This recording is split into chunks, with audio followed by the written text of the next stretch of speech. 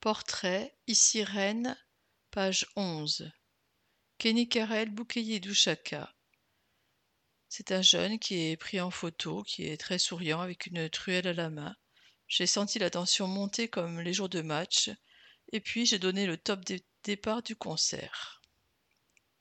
Symphonie en si bémol. Arrivé du Burundi il y a 4 ans, Kenny Carrel Boukeye Douchaka est plus habitué à manier l'outil de chantier que l'instrument de musique. Cela n'a pas empêché le maçon de franchir le mur du son et de monter sur scène le temps d'un duo avec un musicien de l'orchestre de Bretagne.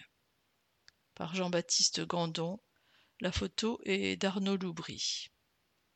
Taloche, marteau, truelle, scie, on pourrait dire que Kenny Carrel est un orchestre philharmonique à lui tout seul, composant chaque jour la grande symphonie urbaine sur les chantiers rennais. Une image sonnant d'autant plus juste que le jeune maçon coffreur brancheur a eu l'occasion de monter sur scène pour jouer de la truelle, en duo avec un violoniste de l'orchestre de Bretagne. Associé un musicien à un ouvrier, baptisé Opus, la folle idée a germé dans le cerveau des collecteurs de sons d'Ars Nomadis et s'inscrit dans un projet plus vaste intitulé Building, symphonie d'un nouveau quartier. Mais avant de viser le sommet des gratte-ciel, le destin de Kenny Carrel a commencé sur une piste poussiéreuse du Burundi. Je travaillais à la construction d'une route, puis j'ai décidé de venir en France pour y suivre mes études. Le ciment de l'humanité. Scolarisé en BTS bâtiment au lycée Pierre Mendès France, le maçon aimerait devenir chef de chantier. Même si c'est un métier très difficile, j'aime l'absence de routine et le fait que nous devons travailler en équipe. Enfin, sur les chantiers, certains n'ont pas fait d'études, l'aspect humain est donc très important. À Rennes, l'amateur de blues et de Jimi Hendrix a découvert les monuments de la chanson française Charles Trenet et Édith Piaf.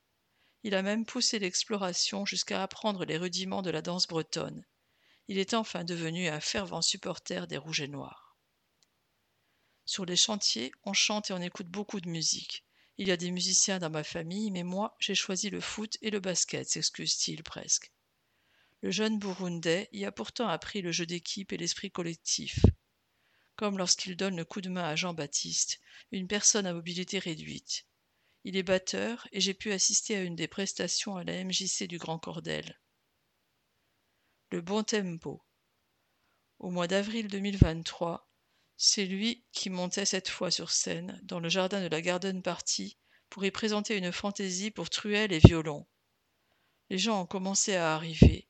Mes camarades de Mendès France étaient là. J'ai senti la tension monter comme les jours de match. Kenny a pris le temps de respirer, puis de préparer ses outils. C'est moi qui ai donné le top départ.